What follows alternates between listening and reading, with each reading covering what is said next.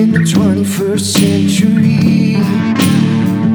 Hard-working people working hard for you and me. Moving higher, time and time again. Through the years you'll find us here.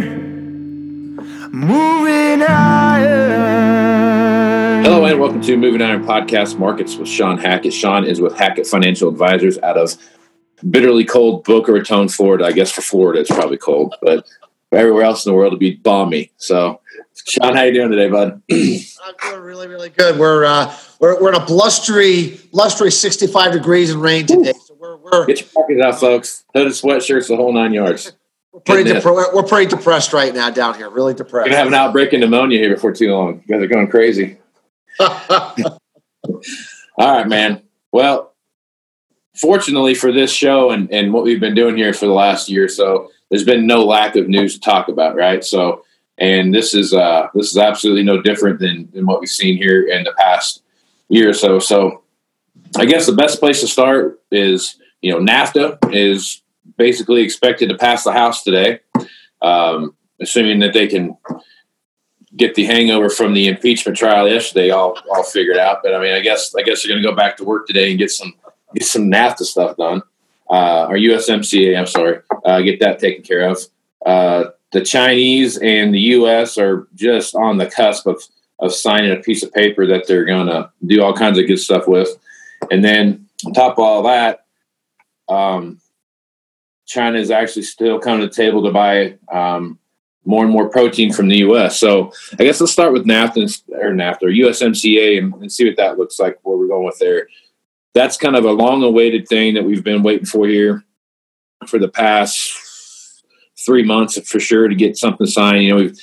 Everybody's kind of ratified except us, and we're going to kick it down the road here, it sounds like today. But I feel like of all the things that we have kind of on the table right now when it comes to trade, USMCA is going to be that one. I think that's really going to help solidify what's happening in our markets and give a good, stable kind of launching pad moving forward. So what's your thoughts on what we see with USMCA and how that's going to affect the markets?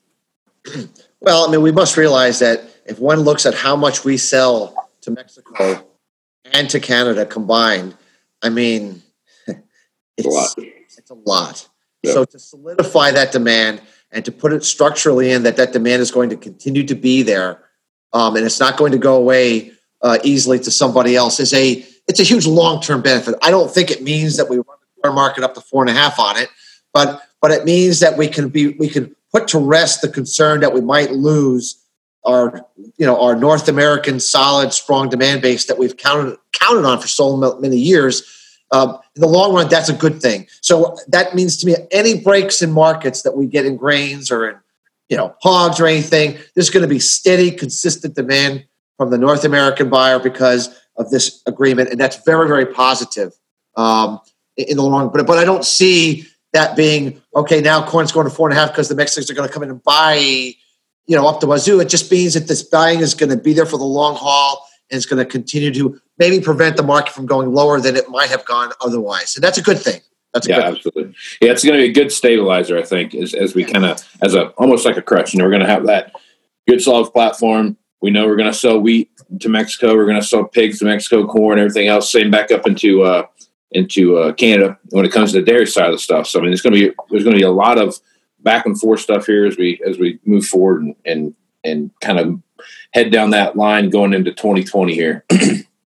Also, Casey, when you think about the deal we signed with Japan, I think that's another similar situation. Yeah. We sell a ton of stuff to Japan. We got a deal done with them, and that means they're also going to be a consistent long-term buyer that we can rely upon. That's going to be there. The Chinese want to play games. Price get cheap. They're going to be there. So it's really, really good because it puts a backstop. To me, it's almost like, I don't want to say government program, but it's kind of like kind of like a support mechanism under the market where there's going to be very strong steady demand on breaks and prevent the disaster from happening like we were seeing over the last couple of years when that was unsure and the Chinese were playing games. I think we've taken that off the table now. That's good. Absolutely. All right. So now let's jump into the Chinese here. So we've talked about China here for the past 2 years, I guess. 18 months, something like that, and going back and forth. And sounds like the U.S., China, we have a deal, but we don't have a deal done yet. So no one signed the paperwork yet. Sounds like they've agreed to about the $50 billion number. I've heard a couple different numbers based on like a $27 billion base and then 30 some million on top of that. Do the math, somewhere between 50 and 55 billion over the next 2 years to get there. But there's always like, well, we said that, but then, there's always those things that kind of pop in there. This is probably the most explosive news. If this actually does get signed and China does show up to buy stuff, obviously they're going to come buy as much pork and beef and chicken and fish and everything else they can get from us because they have to. I kind of struggle to think they're going to be buying a whole lot of running up our grain prices just for the sake of running up the grain price. So I guess talk about your reflection on what we see happening with Chinese trade and kind of what this deal means to you. Well, the most important thing for me that I'm looking for clarity on is good. What kind of accountability will we have with this deal?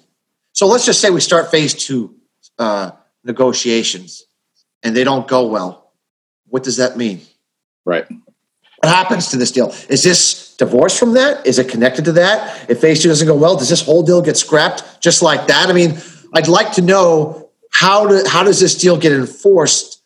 What kind of mechanism is in place to make sure this deal actually continues, even if they start arguing over phase 2, or Trump gets off, wakes up on the wrong side of the bed and doesn't like what he's seeing. I mean, that's what I'm really not sure about. I have no doubt in the beginning, Mr. Casey, they're going to buy some stuff, okay?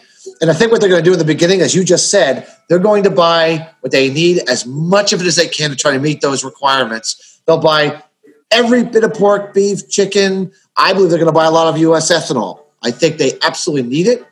They have to have it. It's something that it's part of their long-term policy of increasing ethanol domestically. Indirectly, of course, it helps the corn market, but I think they're going to buy those things they really need and buy as much of it as they can first to get those numbers up, and then they'll fill in the blanks underneath with whatever they have to do to get that minimum target, whatever that minimum target turns out to be. So that's what we're trying to figure out is what exactly are they committing to doing here? But in the meantime, at least it says they're going to be a buyer in the market for a little while as a good faith measure for, let's say, probably the next 3 to 6 months. And at a time when we have the USMCA and the Japanese deals kicking in with demand, it says that our downside risks in grains in a lot of U.S. ag should be fairly contained for a while.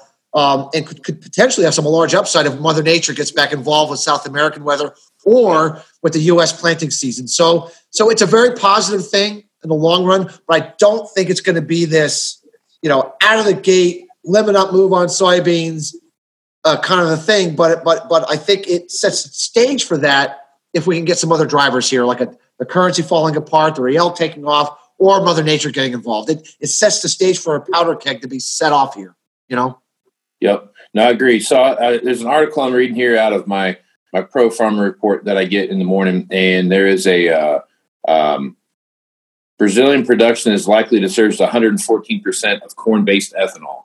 That could have a big effect. I mean, I know their primary ethanol source is sugarcane and what they have, but if they're going to start doing a lot of stuff with corn as far as corn ethanol goes, there's got to be some that should alleviate some pressure on the market, I guess, when you start looking at just carryover stocks and what that looks like. So I guess what's your thoughts on that, and where do you see that? How do you see that affecting the market?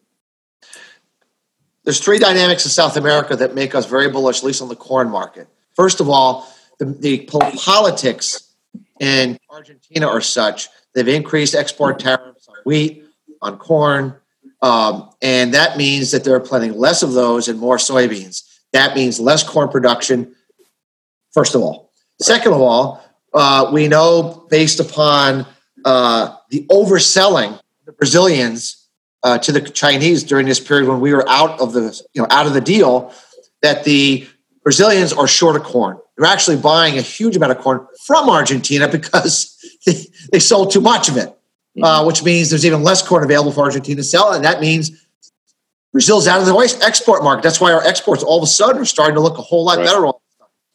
And then thirdly, we know that animal feeding units in Brazil are going crazy because their prices have taken off. They're ramping up pork production, ramping up beef production, ramping up chicken production to sell to the Chinese so long as ASF hole of protein deficiency needs to be met. All that extra demand means less exportable supplies in the upcoming season. This is all very, very positive that the U.S. export market is going to come back to life, and we think it's going to stay alive all year in the upcoming season, and it's going to start removing these ending stocks I think we have, because right now the USDA has a very low number for exports for the U.S., and we just think they're way off. We think they're going to have to increase those numbers significantly.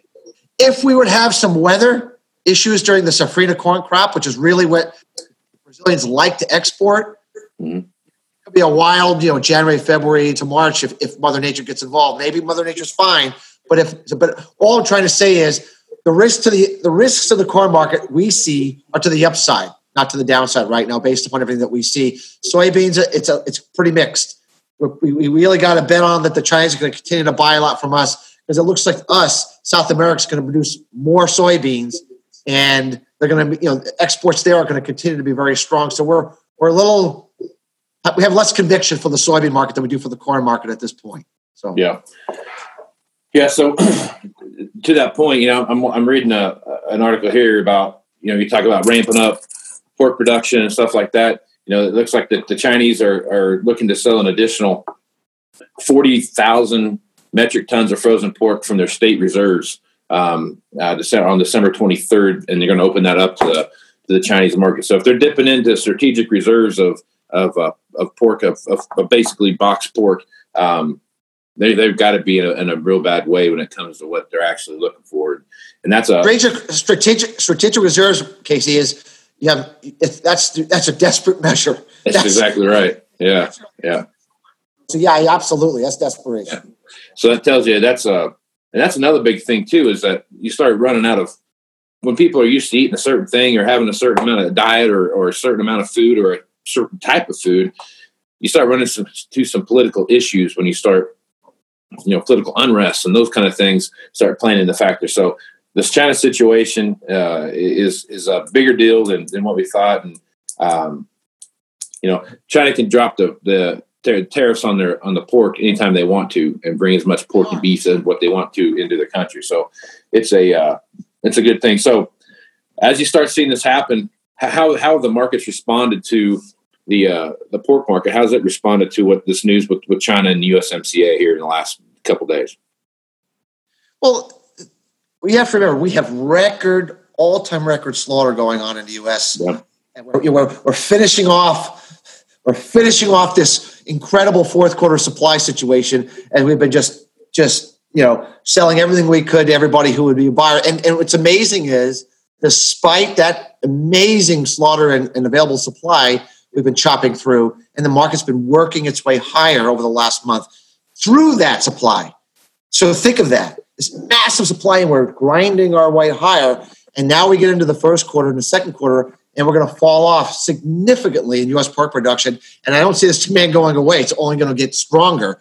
So we're setting up for a spike trade, a parabola. We've talked about this in the past. Right. We saw it in China. We saw it in Brazil. And we're the last one that's going to experience the hog price parabola. And we think it could be within 30 days of happening. And when you look at these charts, as you have and I have, it goes from nothing and boom, it's just straight up over the next 30 days. Yeah. That's what we're set up for. Everyone's given up on this trade. Everybody thinks it's hogwash. It's never going to happen. Now is the time for it to happen because no one believes it will. So, yeah, this is probably one of the most interesting things to watch. And the other part of this too, that when it comes to the protein complex, is that the choice box beef, when you start looking at that continues to struggle. And I guess give me your back, what your thoughts are on that. I mean, that seems to be, with as much stuff that we see happening, what's going on, like we get with the China thing and what we see happening with the USMCA, you would think that there would be some pressure to be taken off of that box beef market. We think that's coming, Casey, but we're at a seasonal period where we lose a lot of holiday demand.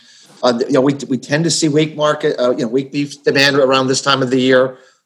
We had a huge amount of beef come to the market in the fourth quarter. I mean, it's a pretty significant, and we've had this big run up. We've had this big run up due to the Tyson fire that's now going to come back online, and so there's just we got up towards a significant technical resistance on the April contract, 1 in 2030. We're during a period of that's typically more quiet, lower trade. It's just a rest. We don't think this is a big deal. It's just a resting period, a consolidation period. When you look at that chart, Casey, it's a V. If that was ever a V bottom, it was straight down, straight back up. We're finally calming down a little bit. But we think once we get out of the holiday season, get into the first month of January, that demand's going to fire back up. The supplies are going to come off in the U.S., and we're going to see that trend emerge back up again. But we do think it's going to be a quiet time for probably another 2 to 3 weeks before we can get out of this sideways trade consolidation we've been in, which is due for. We were due for the market to kind of rest and let everybody catch up to what's going on here. Yeah. One other thing I want to hit on before we close this down is I've been watching the sugar market, and we've talked about it a couple of times on here. And just because of where I'm at here in Western Nebraska and how important sugar beets are to our neck of the woods, I think the sugar thing has gotten to be a bigger deal than what we even talked about to start with. I mean, it seems like what we saw for failures around the world in the sugarcane marketplace on the world market, on the world scale, has actually gotten to be worse than what people actually anticipated it being. And same with the sugar beet harvest, even in Europe and even in what we see happen here in the States. So I guess talk about the sugar market, and it really looks like to me we're kind of setting some stuff up to really see a big jump up in the price of sugar. But I'm also kind of concerned about what do the crops look like when we get a higher price. So I guess talk about what you see happen there in the sugar market. Well, we've been bullish sugar market for quite a few months, and markets, if you look at the sugar market, it's breaking out, totally breaking out. When we first talked about it, it was in the low 12-cent range. It's now pushing mid-13s, and it is in a clear uptrend. And sugar, if anyone follows a sugar chart over any period of time, when that market starts trending, it's a trender. I mean, it just keeps going. It goes, yeah. And every report we see, Casey, from anybody who covers the sugar market, they keep raising the deficit for next year, raising the deficit, because you said they keep looking at production. It keeps getting worse. And so, what needs to happen here is we need to get production going again. But when, sugar is one of those sugar cane, not the sugar beets, but the sugar cane is one of those crops where you typically get 3 or 4 cuts before you go plant more acres. So it takes a while to get that going in areas where they grow, the more the sugar cane kind of stuff, like India, like Thailand, like Brazil. Now, places do sugar beets like in Europe, the US, and in Russia, obviously you get the sugar up, God willing, with good weather, we're going to have enormous increased acres for sugar beets in the upcoming season. But then nonetheless, we still have to get to the other side for that increased supply. So we have a problem in the first half of 2020, how high it needs to go to get that production going and to kind of back demand off a little bit. And, I'm not sure exactly where that is, but I don't think it's the mid-13s. I think it's probably somewhere between 15 and 17 cents is probably where we need to go in order to do that. And usually commodity markets overshoot, right? Whatever it should do, it does a little bit more. So the last time we had a big deficit, sugar ran to 20 cents. It wouldn't surprise us that we saw a 20-cent market, let's say, by late spring, early summer. It wouldn't surprise us. We're not forecasting 20. We think 15, 17 cents is more appropriate, but sugar could easily spike to 20 on a supply pinch, especially if there's any weather issues at all that develop in any country again, which they may, the market's it's going to be very quick to jump on them. Yep. Yeah, so that's the one I'm watching the most, because I think there's the volatility there is so extreme, especially if you move into a La Nina phase, and especially with the sunspot activity that we're seeing. Dry weather or extreme wet weather in key growing areas are going to have a big effect on what we see in the overall marketplace. So good one to watch, man. I think that's going to be an exciting one to watch, but you got to have a crop first to go out and sell, even if you got big prices. So that is my biggest. That's my worry, I guess, as we look down towards the future here. It's one of our favorite markets. It still is. I mean, obviously, it's not as good a deal today at 13.5 as it was in the low to mid 12s, but it's still a market that we think has good upside here. And remember, the Brazilian real, we think, just made a major low. We broke the 5-year low marginally here in late November, and then immediately turned back up and turned over 24. That's what we call a breakdown failure, reversal higher technical buy signal. Whenever we've seen this pattern develop, is usually been a harbinger for some important bullish turning points. And so if the real has in fact turned up, which we think it has, sugar is a huge beneficiary of that trend on top of the supply deficit. So right on. Good deal. All right, let's talk about wheat real quick, and then we'll close it down here. So if I'm looking at the wheat market right now, the European wheat market has just been getting, not the wheat market, but the planting and harvesting areas of that. So we're looking at. I was in Ukraine last week, and the wheat fields looked good. They had planted. I mean, there was some good wheat out there that was planted, but Eastern Europe is really struggling right now to get A, the wheat harvested, and B, during wheat harvest, they had a hard time getting it harvested, and B, now they're having a hard time getting it planted. And they've kind of passed that window now, and they're kind of where they're at. It looks like Germany winter wheat is down 7.1% as far as acres planted from a year ago. And France has a similar problem because they had such wet conditions in key growing areas. Hearing that all the way through the whole European Union. So talk about wheat and how it's stacked up to maybe make some moves here at the first year. Well, we've had 2 years in a row where key exporters of wheat have had bad crops. Right. And not only that, low quality bad crops. And we had huge stocks going into this. So we had the ability for a couple of years to eat into that and still keep the thing going, but we are no longer there. And so when we look at the Russian exports falling off a cliff, which it's not supposed to happen, okay? Right. It's not supposed to happen. It already is. Even the Ukraine exports are falling off a cliff. And now we're having all kinds of issues with the winter wheat crop here in the U.S.